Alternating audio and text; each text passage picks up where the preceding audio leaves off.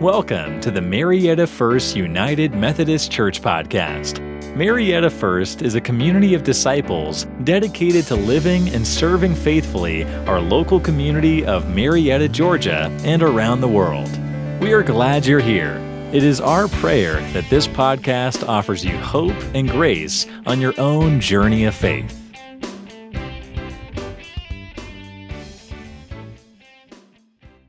Please remain standing for those who are able for the reading of our scripture this morning.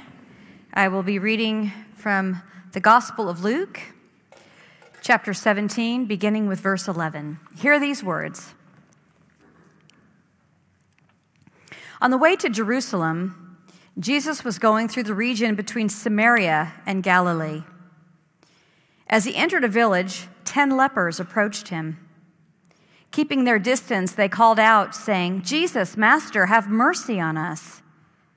And when he saw them, he said to them, "Go and show yourselves to the priests."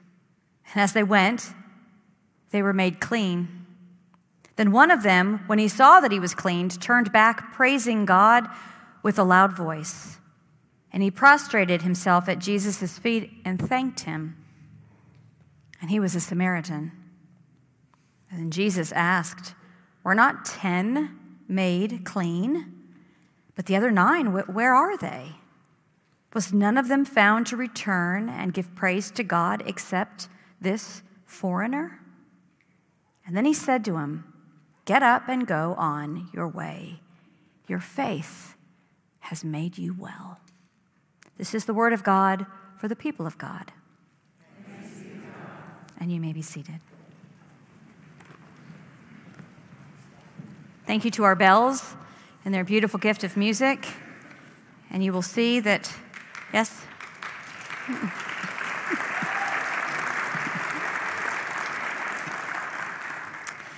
And you will see that listed by the scripture lesson was Molly Orr, and unfortunately Molly was not able to read for us this morning. She is home with a stomach bug.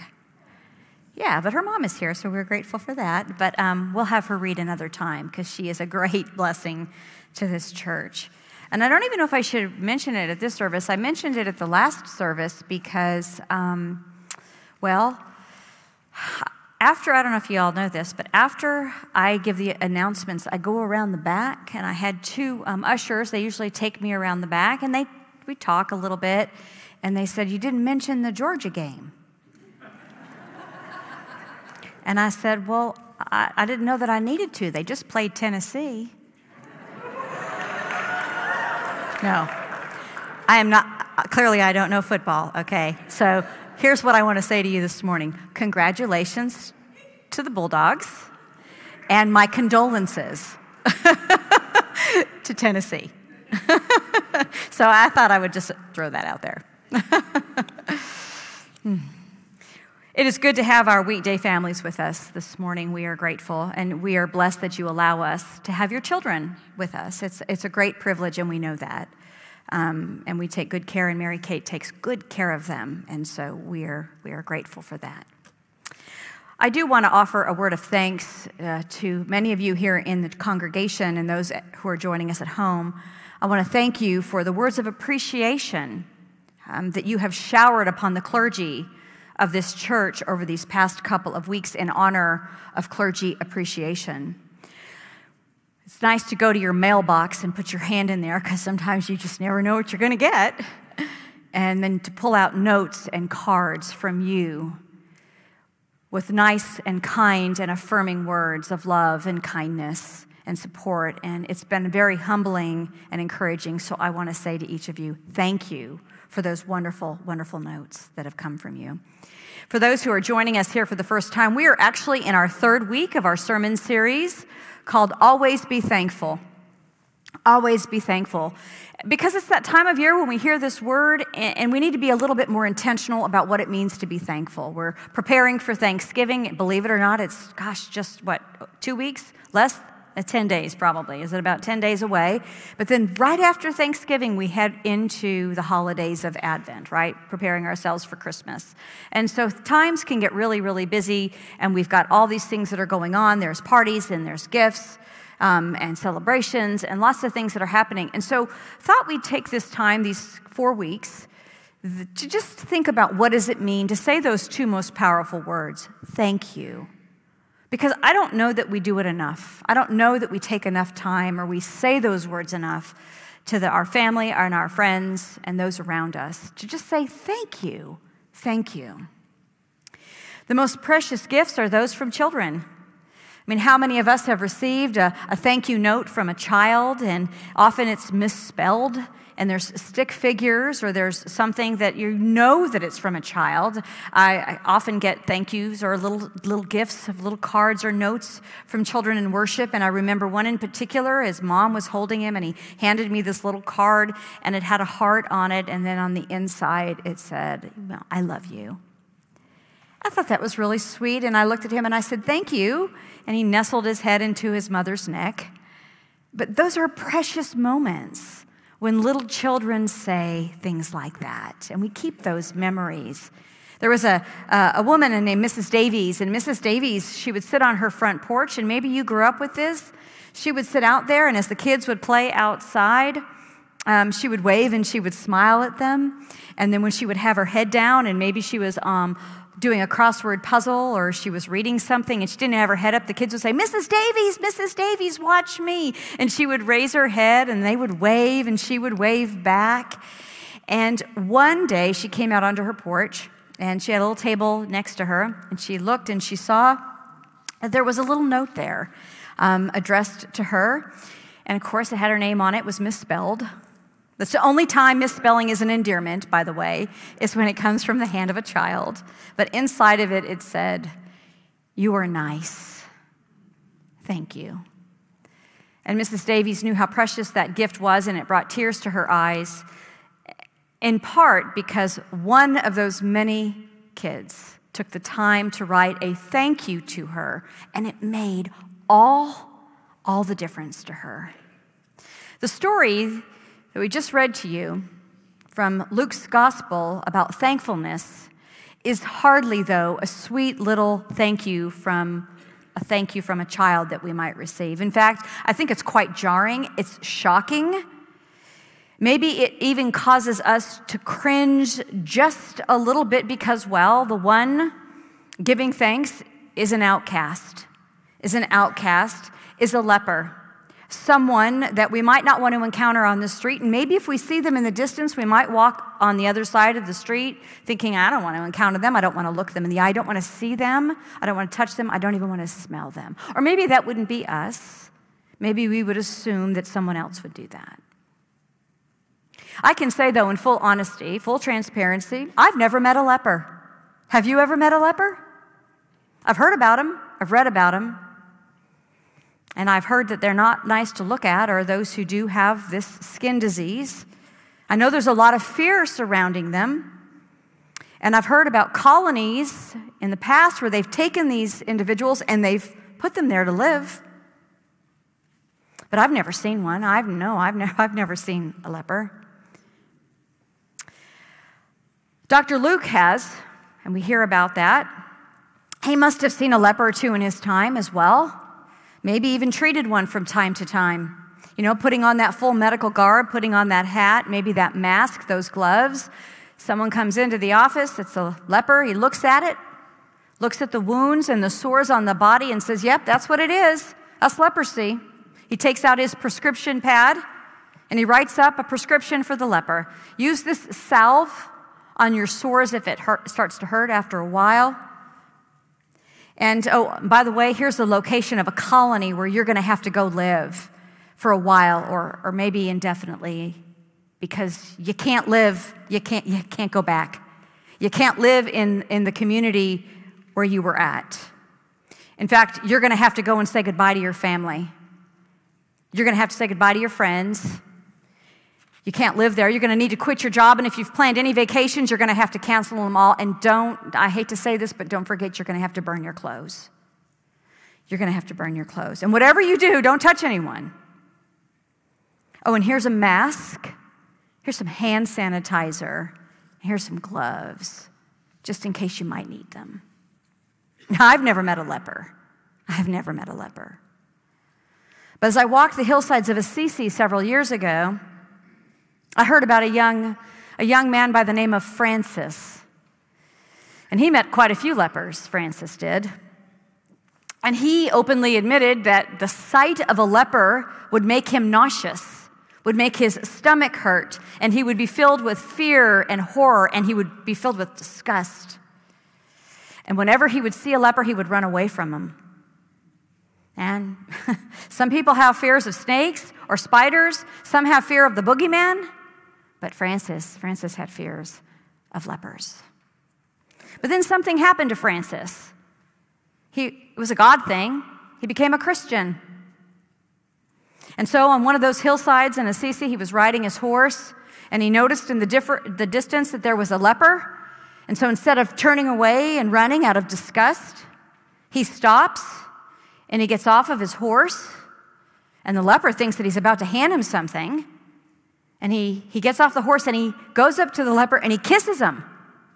And he kisses the leper, and he confronts his fear with the lepers. And he says that he did this because he was showing mercy, because it was what God wanted him to do. And when he got back on his horse and to head out, he turned to look back, and he noticed that the leper wasn't there anymore. And he thought that maybe, just maybe, that leper was Christ himself. No, I can honestly say, I've never met a leper. But I wonder how I would respond if I encountered a leper. Have you ever wondered that? I would like to think that this leper would not repulse me. But I don't know. I don't know. We know how Jesus responds to the lepers. It's shared in the children's message. We heard it in the scripture. There's no confusion about Jesus' response. He doesn't have any revulsion or disgust. He doesn't walk on the other side of the road. He has only pity and mercy and compassion on them. And we can see in Luke's gospel that Jesus met his fair share of lepers. In fact, this encounter that we have here in this chapter is not the first time Jesus met a leper. It happened early on when he was calling his first disciples, come and follow me, come and follow me. And they were by the Sea of Galilee. Follow me and don't be afraid, because I'm going to teach you to be fishers of people. And then immediately this first calling, they encounter a leper. And I just can't help but think and wonder and reflect that maybe somehow this healing of a leper has something to do about what it means to be a follower of Jesus. That in some way we are called to encounter the leper who's an outcast in the community. But Jesus is always doing things like that, isn't he? He's always encountering the misfits and the outcasts, hanging out with them. The people that some might say want to keep hidden behind walls, or we want to put them in places where you can't see them, or draw lines so they can't cross over. We put boundaries around people. The marginalized, the poor, the uneducated, those hunkered down in the backwaters of towns and cities, they're all over. The lepers approach Jesus and they shout, "Master, Master." This is the only time actually in the Gospels that we ever hear someone other than the disciples saying Master to Jesus. Have mercy on us, have mercy on us. And they actually have to call out to warn Jesus because it's the law. You have to give warning because you're a leper, you are unclean, and you have to give notice that you're around. And so they have to shout this to Jesus so that he pays attention, so that he hears this. Because you cannot catch people unaware. And before Jesus says a word, he sees them. He sees them. And he sees that they are lepers, the outcasts, the marginalized, the ones who have no real home in a community because they are considered unclean. And they have to live outside of the community in groups with others. No one wants to go near them or touch them. Jesus sees them, he acknowledges them, and he heals them. This is what we read, this is what we hear. This healing that happens is a game changer. It's a game changer. It's a ticket to come back into the community. Could you imagine being ostracized from your community because of something that's on your skin. And all they have to do, these lepers, is go to the priest and be diagnosed as clean. You're okay, you can go back into community. It's huge, and they know it. Something significant has just happened, and so eager are they to hug their loved ones, so eager are they to have a meal together, so eager are they probably to watch Sunday football, that they don't miss a beat and they run. They run so that they can be welcomed into the arms of their families. Because they'll no longer be an outcast. They'll no longer be an outcast. Now, I think that many a preacher at this point in the message would probably follow those 9 and say, don't be like them. Don't be like them. Be sure and go back and say thank you. We know that. We know that. We are supposed to go back and say thank you. Our mamas raised us well. But I don't want to do that. Because if we do that, then we're going to miss out on that one leper and the significant thing that happened with that one leper. We hear that he turns back, he sees that he's cleaned, and he has to make a decision. What's he going to do? And he decides to go back, and he throws himself at the feet of Jesus in an act of worship, acknowledging that something extraordinary has just happened. And he says, thank you. How wonderful it is that that leper looks down and sees that he's healed and turns back to praise God. But there's something else there. It's so subtle, it's so small that we might not even catch it. We might not even catch it. It's a pithy little sentence. It's so small. It's caught between these gallant acts of thanksgiving. This one leper returns, and it says, and he was a Samaritan. He was a Samaritan, an outcast of the outcasts, reviled by the Jews. And he's the one that turns around and says, thank you. Jesus sees the irony in it, and he asks the question, were not 10 made clean? Where are the other 9? He's asking, where are the Jews? But doesn't it remind us of another story? It does me. A man was going down to Jericho, and he fell into the hands of robbers. You know that one? And he was left for dead. A priest saw the man lying in the ditch, but walked on the other side. A Levite saw the man lying in a ditch and walked on the other side. And then a Samaritan comes by, and he is so moved with pity and compassion. He's the one that drags the man out of the ditch. It's any wonder that he's called the Good Samaritan. Well, you know the rest of the story. It can sometimes be, I think, those who have experienced pain, suffering, isolation, the least suspecting person that you would think would be grateful are the ones that are saying thank you because they know that they're being made well, they're being made clean, they're being made whole, they're being made into a new creation. Because it's an act of a loving God, and we call that grace. We call that an act of grace. The 9 lepers left. They did not give thanks. They might have felt it in their hearts, but they didn't verbalize it, and they didn't show it. And they missed out. And they missed out on being made well. And this word, made well, these words, means to be saved. Because not only was that one leper healed on the outside, he was healed on the inside. Being thankful is like saying grace. You say grace before a meal. You gather with your family, and we say, blessed be these gifts which we are about to receive through Jesus Christ our Lord. Amen. It's like saying grace. I've never met a leper. But there may be people around us who might at times have felt like one. I know when COVID first hit everyone was hush, hush, hush, hush about who had it because there was a stigma attached to those who had it in the early months. Remember that? Or maybe someone who's had cancer. My mother had cancer, and she shared with me that people started to look at you differently. They started to act differently, as if they could somehow get your cancer if they come too close. And then I remember during the Great Recession that when people started losing their jobs and they lost them, lots and lots and lots of people lost their jobs. And people would start to avoid you because somehow or another your unemployment impacted them, and maybe they might become unemployed just by association. Almost as if you were a leper. And there was in the 80s and the 90s that horrible, horrible, frightening, terrible AIDS epidemic. Do you remember that? Fred Craddock tells the story. He's a great preacher.